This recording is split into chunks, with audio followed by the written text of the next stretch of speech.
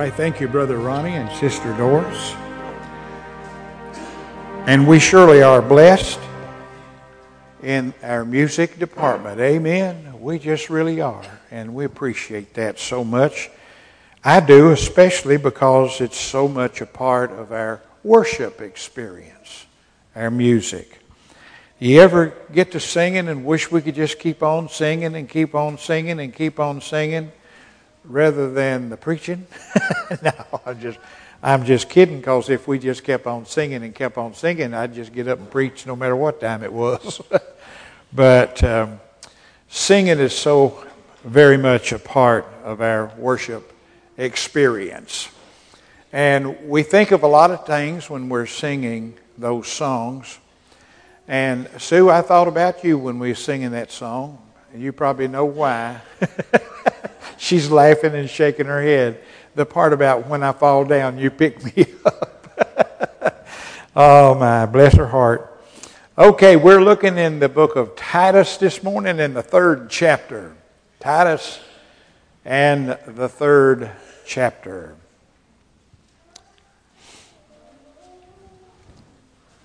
And I'm going to read the 8th verse. I want to preach again this morning on good works.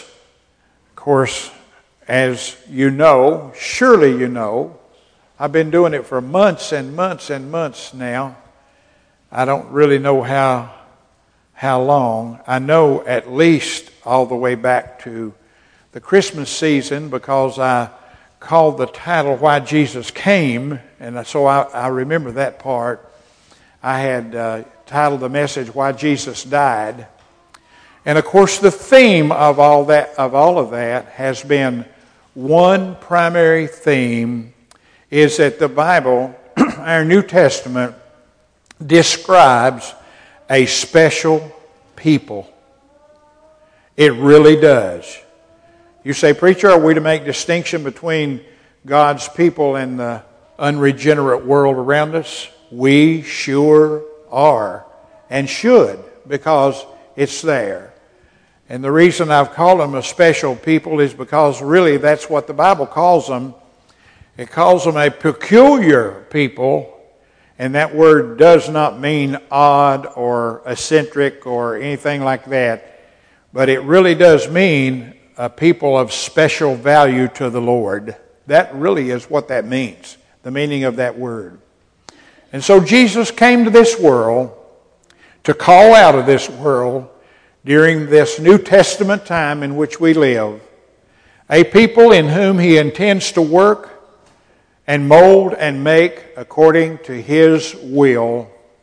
And as I've shared with you many times, because not only am I going to spend eternity with Him, but He's got to spend eternity with me.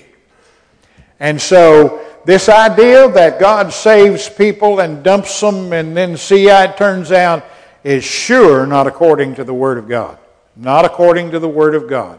We are His workmanship, created in Christ Jesus unto good works that He hath before ordained that we should walk therein. Now folks, let me tell you something. My Lord, He is absolutely sovereign. And He has demonstrated that in His grace that He bestows upon His people to make them His people. And we sing that little song, or the kids do, but the adults do too sometimes in Bible school. He's still working on me to make me what I need to be. And that is what the Lord does. If that leaves you out, I'm first of all sorry for that. And second of all, I challenge you to pray about that, why that would be the case. Sometimes people profess Christ as their Savior, and then they go out and about living like the rest of the unregenerate world. It's just a fact. It grieves my heart. It makes me so sad. But that happens. And I always warn people, you know, if you really are saved, you better watch out, because God will change you. He'll fix that.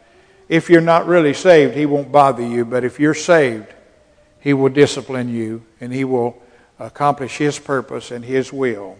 Paul said, I'm persuaded of this, that He that hath begun a good work in you will perform it unto the day of Jesus Christ. That's been the theme of the preaching on Sunday morning. Now, we had come down in that passage from verse 11 through verse 14, and I'd shared with you some identifying marks of that special people in the Bible. This is just a fact. I'm not making it up. It's just the way it is. And I shared with you these points. They are, first of all, teachable. The Bible says in verse 11 of the 2nd chapter, the grace of God that bringeth salvation hath appeared unto all men, teaching us. Remember, I preached a sermon on who are the us?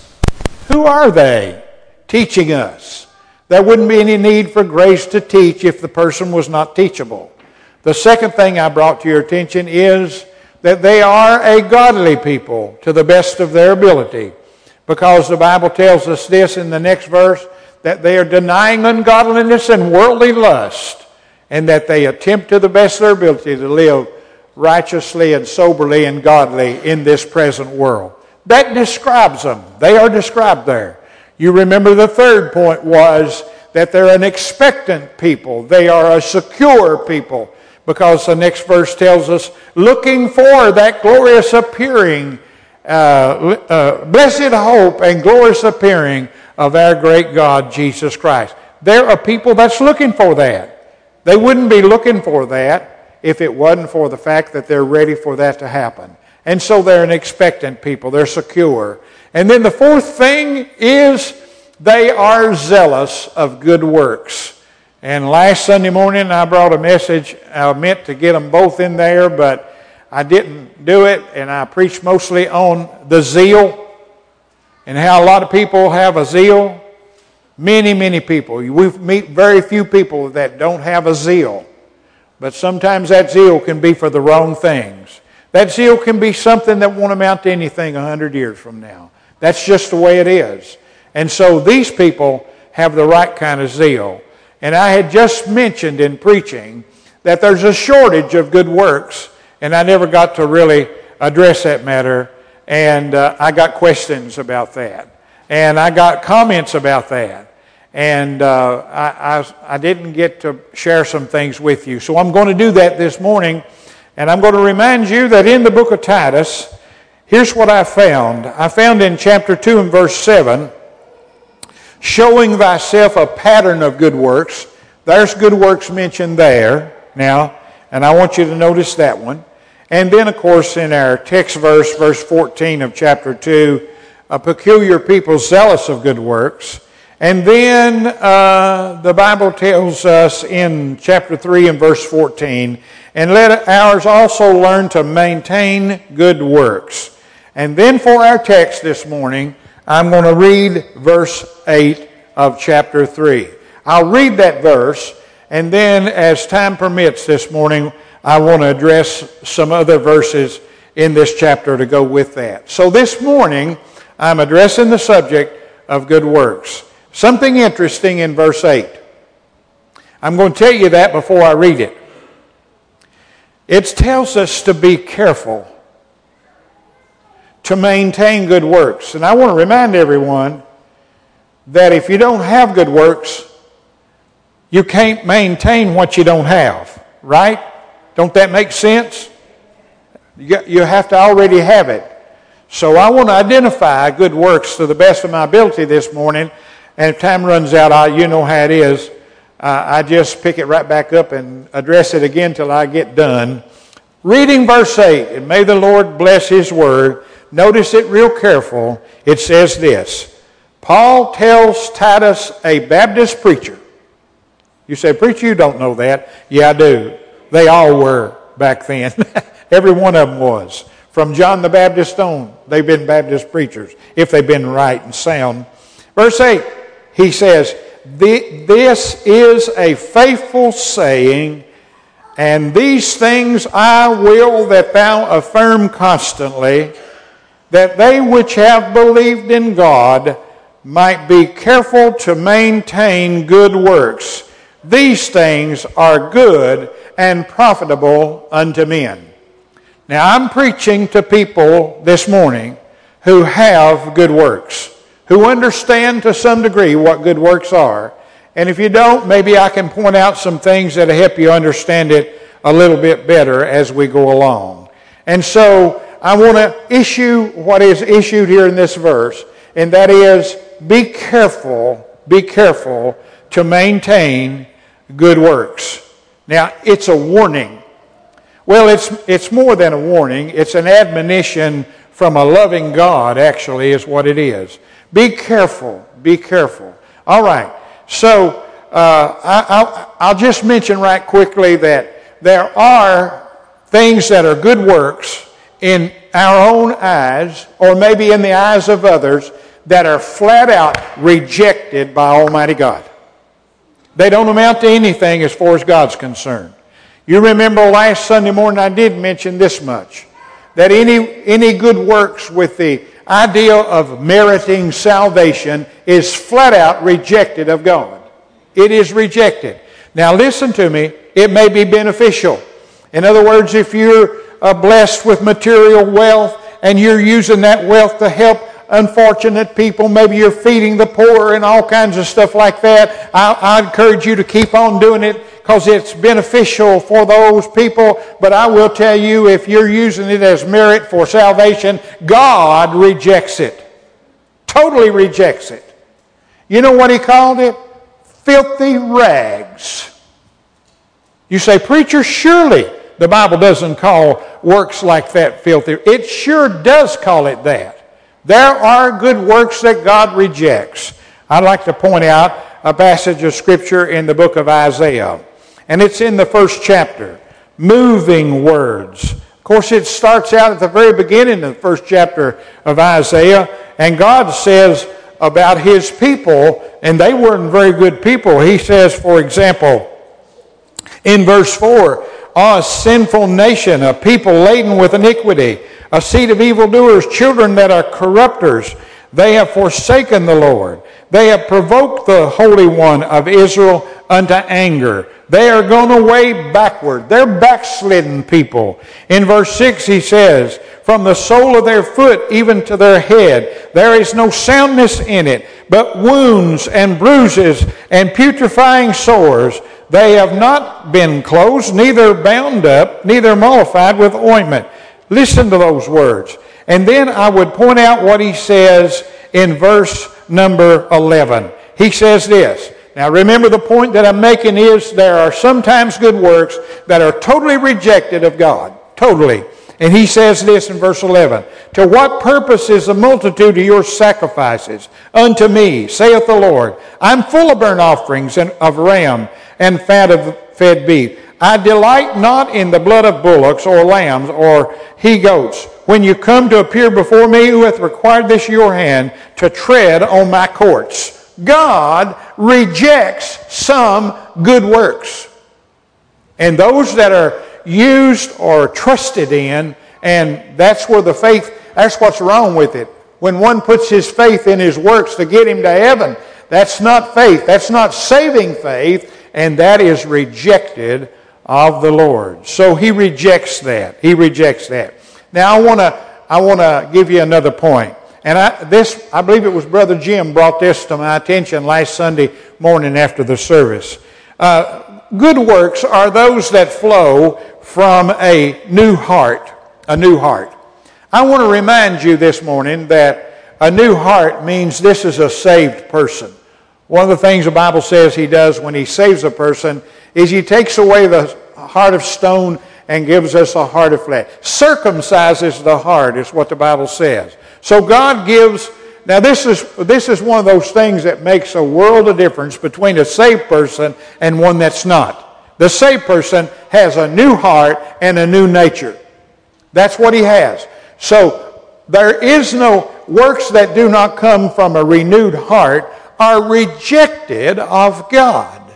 Now I could say this morning a heart that is from faith. Let me put it that way, from faith. Now the Bible tells us these things about faith. It tells us in Hebrews 11 and verse 6. Listen to this. Without faith, it is impossible to please God. So what if someone done good works and they didn't have faith.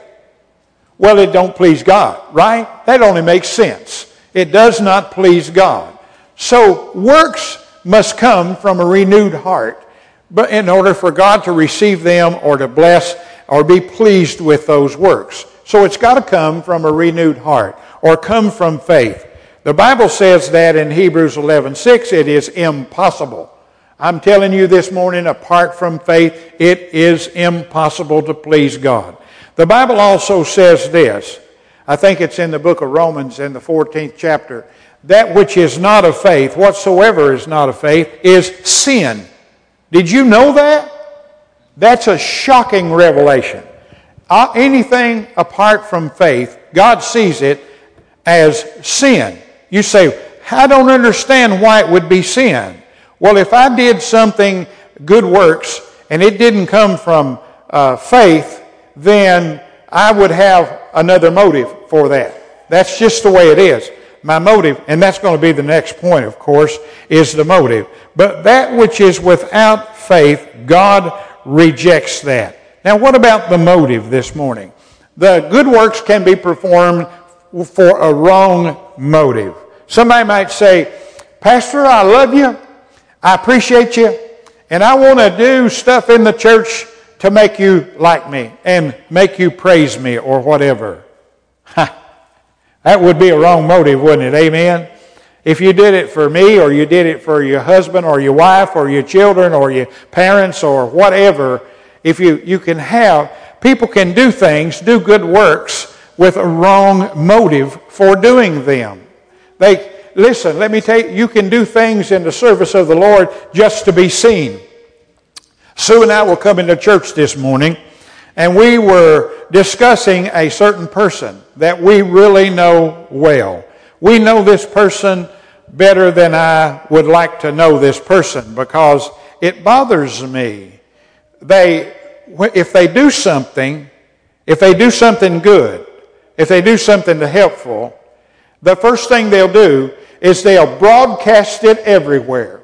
They'll tell everybody they can, communicate the best they can that they're doing something good. We're doing God's work and we're doing something good. Let me tell you something, that's not the way people who have a right attitude about their works do. They don't need to be broadcast. Amen? The Lord sees what I'm doing. He sees what's on my heart. And it doesn't matter if anybody else sees that or not. You know, the Bible even tells, Jesus told the Pharisees, when you do your alms, don't you do them in front of people to be seen. And if you do, you've done got your reward right then and there. That wasn't much of a reward, but that's what Jesus said. You got it right then and there.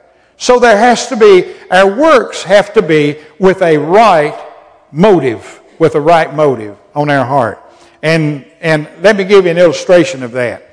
Now, I've been preaching for some time about prayer, and it be a form of sowing to the Spirit. I've been preaching on Sunday night for, I don't know. Man, it's been years, I guess. I don't know. And I got to chapter 6 and run into that verse that said, for God is not mocked, whatsoever a man soweth, that shall he also reap. I've been a pastor for over 40 years. I've seen a lot of reaping. I really have. I've seen reaping that I expected to see. I'm not judging, but I've just witnessed it. I like the thought of good reaping. That's what I like. See, it's not always people think in the way of bad reaping, but reaping can be good. And that's what I've been preaching about forever. Is sowing to the Spirit, and more prayer is one of the best ways to sow to the Spirit because we're told in the book of Romans we don't know what to pray for. How could you? How could I? I've learned to depend on the Holy Spirit to give me a burden on my heart. And when I've got a burden on my heart for someone or something, I really do pray. I really do. And I thank God for that. You see, He don't need my prayers. How many of you know this morning God can do anything He wants to do? How many of you know this morning the Bible says He does do exactly what He wants to do? He works His will on the earth and in heaven. And one of my favorite prayers to pray, and I pray it often when I don't know what else to pray, I'll say, Thy will be done on earth as it is in heaven. I do that. Somebody says, Preacher, I want you to pray for me. Okay, I will. I always will. I'll always pray for you. If you don't tell me what it is, I'll still pray for you. I've had 2 unspoken requests. I don't know what they are, but I had people to tell me or text me, Preacher, will you pray for me? I have an unspoken request. I don't have to know your request. I'm going to tell you one thing. I'll be praying for you right away. God, Thy will be done in this person's life. Nothing better. I couldn't pray for anything better. Thy will be done. Now let me give you something about praying. I want to give you this. Now listen, I know I'm preaching to people that pray. You pray all the time, and I thank God for you. Let me tell you something that ought to dominate and motivate every prayer you pray. Every one of them. And I'll tell you that when I pray for you, I'm praying this too. Not only God's will be done, but I'm praying this. You say, Preacher, what is it? Well, look with me in John chapter 14. In the 14th chapter of John. And this is pretty awesome. It's amazing sometimes how that in one single little verse we can get such a revelation. From one single verse. It's my prayer that everybody listening this morning will make this your practice from now on. Not only Thy will be done, but here's what Jesus said in verse 13 of John chapter 14. And whatsoever you shall ask in my name. Now I know you noticed something, that all the prayers that are prayed here at Emmanuel, they're prayed just like I pray. When I finish my prayer, oftentimes I say, in Jesus' name and for His sake. I like that, don't you? For His sake. In Jesus' name. Are we to pray in Jesus' name? Absolutely. Jesus said, whatsoever you ask in my name, that will I do. Now listen to this. Now you say, but I've asked the Lord for this or that or the other, and He didn't do it. Well, I would tell you something. It might not have been His will. And you know, God, He answers all prayers. Sometimes He answers them with a big fat no. You can't have that. That's not good for you. Or here's a good one, when we're praying for somebody else. When we're praying for somebody else. I sent somebody a text this morning, and I said, I just wanted to remind you that I'm praying for you.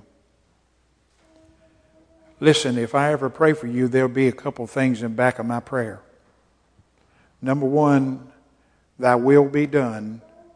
Number two is coming.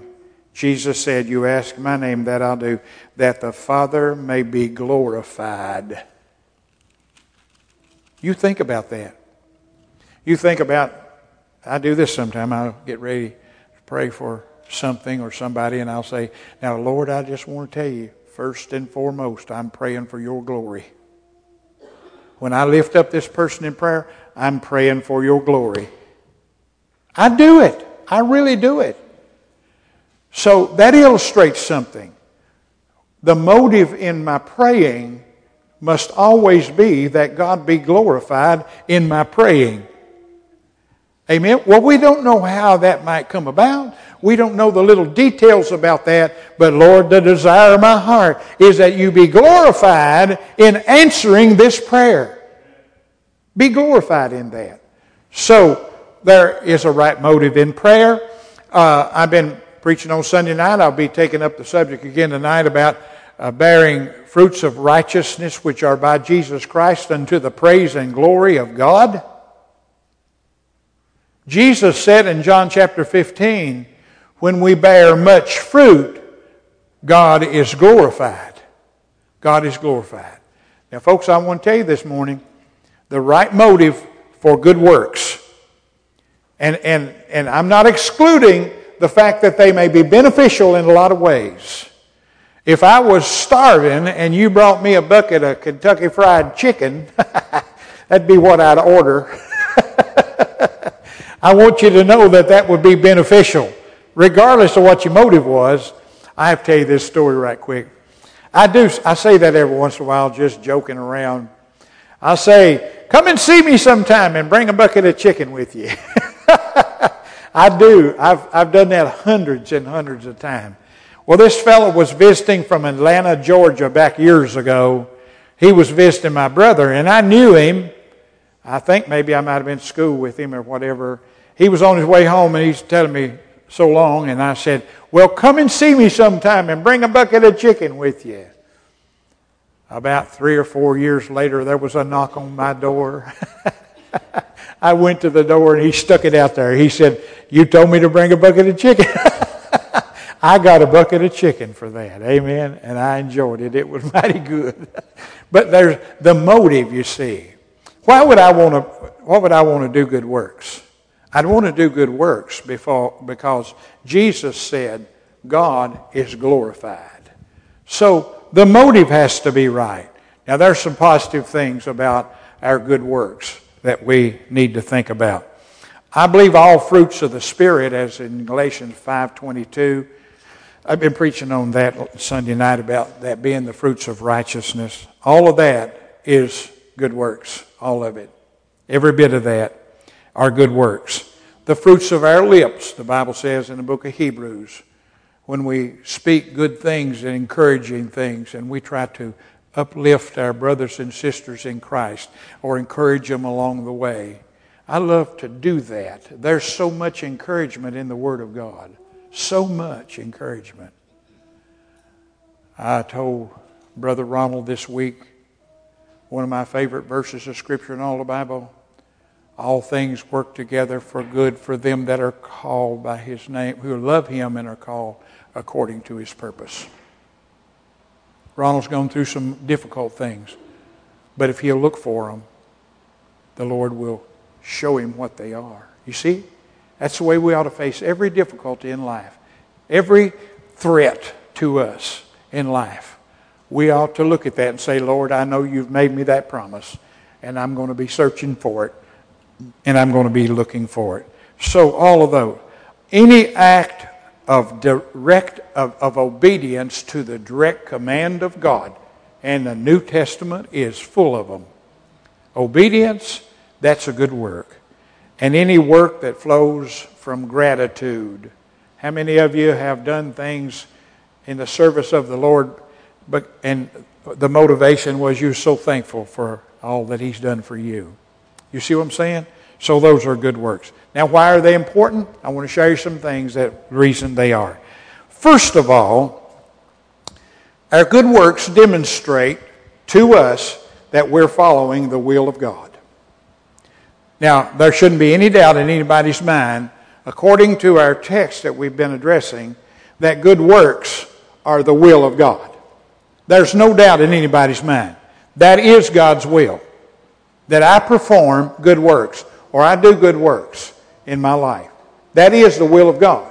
That tells me, that's one of the benefits of that. It tells me that I'm doing the will of God. Number 2, it is an affirmation of the grace of God working in us. Now, you know I preached a bunch of sermons on grace. I told you I was a grace preacher. I'm a sovereign grace preacher. I love the grace of God. I was listening to a message this morning on the radio, and it was about that, and I just loved that so much. I believe that grace is more than unmerited favor and God's riches at Christ's expense. It's more than that. It is an active force that works in His people. And so when I do good works, I know grace is working in me, because that's what produces those good works. It's the grace that works in our life. Next, it is an affirmation of our faith. Do you have faith? I'm asking a serious question. Do you have faith? Well, I'll remind you something James said about it.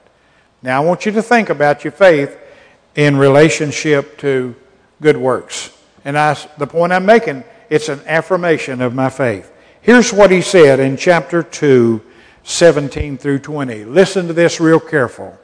He says, even so, faith, if it hath not works, it's dead. I'm sorry to inform you this morning, if you do not have them, if you cannot, I've tried to help you identify them. If you don't have them, don't claim to have faith. Or you can claim to have faith if you want to, but the Bible says it's dead. Dead faith. So even so, faith, if it hath not works, is dead, being alone. He says this, yea, a man may say, thou hast faith, and I have works. Show me thy faith without thy works, and I'll show thee my faith by my works. I'm telling you this morning, the Bible says that's how you identify faith. It's by our works. That's how it's identified. He goes on to say, thou believest there is one God? Everybody say, yes, I do. I believe in God. Listen to this. Thou doest well. The devils also believe and tremble. Well, I just found out believing in God is not enough. That's exactly what he says. Because the demons and the devil believe and fear and tremble. And you can read about that in the New Testament in the presence of our Lord, demons trembling and begging, don't judge me now. So somebody might say, I believe in God. Well, that's good. That's what he said. But so do the devils, and they tremble.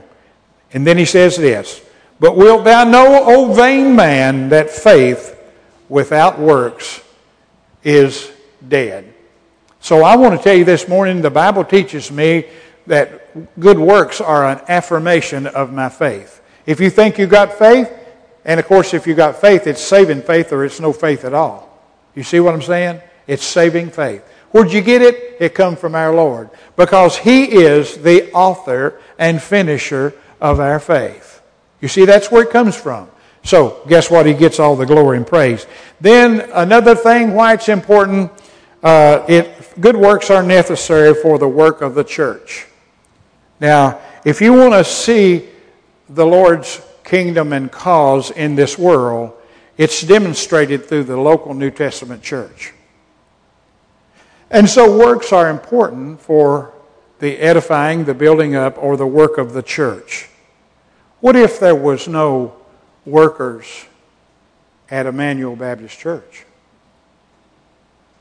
What if the only people that were a part of the church were just people who slipped in occasionally and slipped out with no thought whatsoever about working for the Lord in and through the local New Testament church?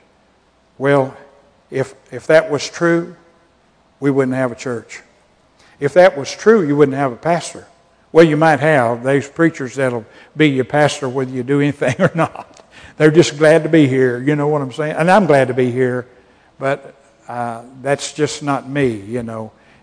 What if there was nobody doing any good works which show up in support of the church, right?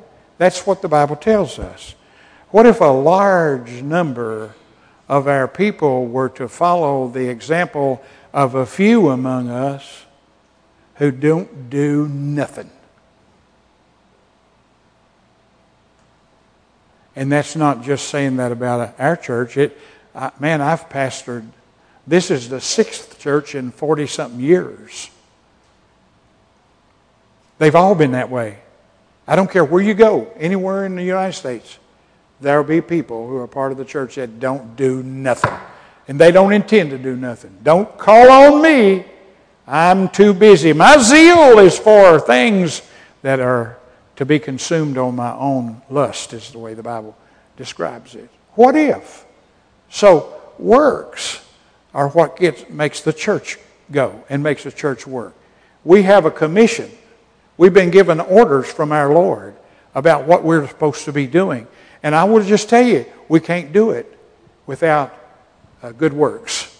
One of the things that I'm so thankful for, and I talk to preachers all the time. I've got a lot of pastor friends, and just about every time I talk to them, they talk about, well, what's the effect of COVID on the church you pastor? Well, it's affected us. Our attendance dropped. There's some, I think, have decided they not only was going to avoid a crowd during COVID, but they're just going to keep avoiding a crowd, period. That's just happens. It happens everywhere. Our church has not suffered like that.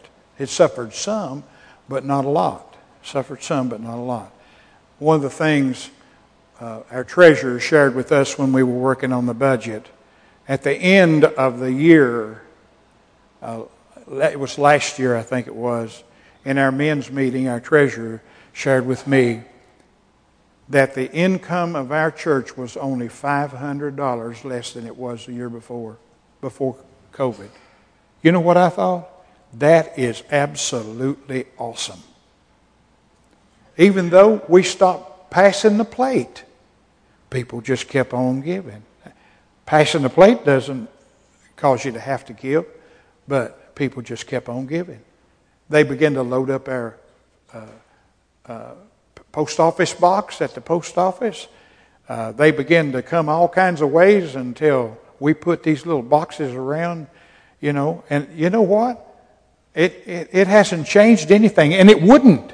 It wouldn't change nothing if people are sincere. And so we've got workers. I thank God for our workers. And I want to tell you something. I've run out of time, but I want to just give you one more thing. I want to give you some encouragement from this verse of Scripture.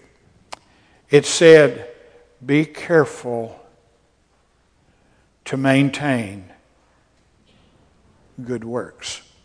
Now, if you're around at the end of the Sunday night service, outside,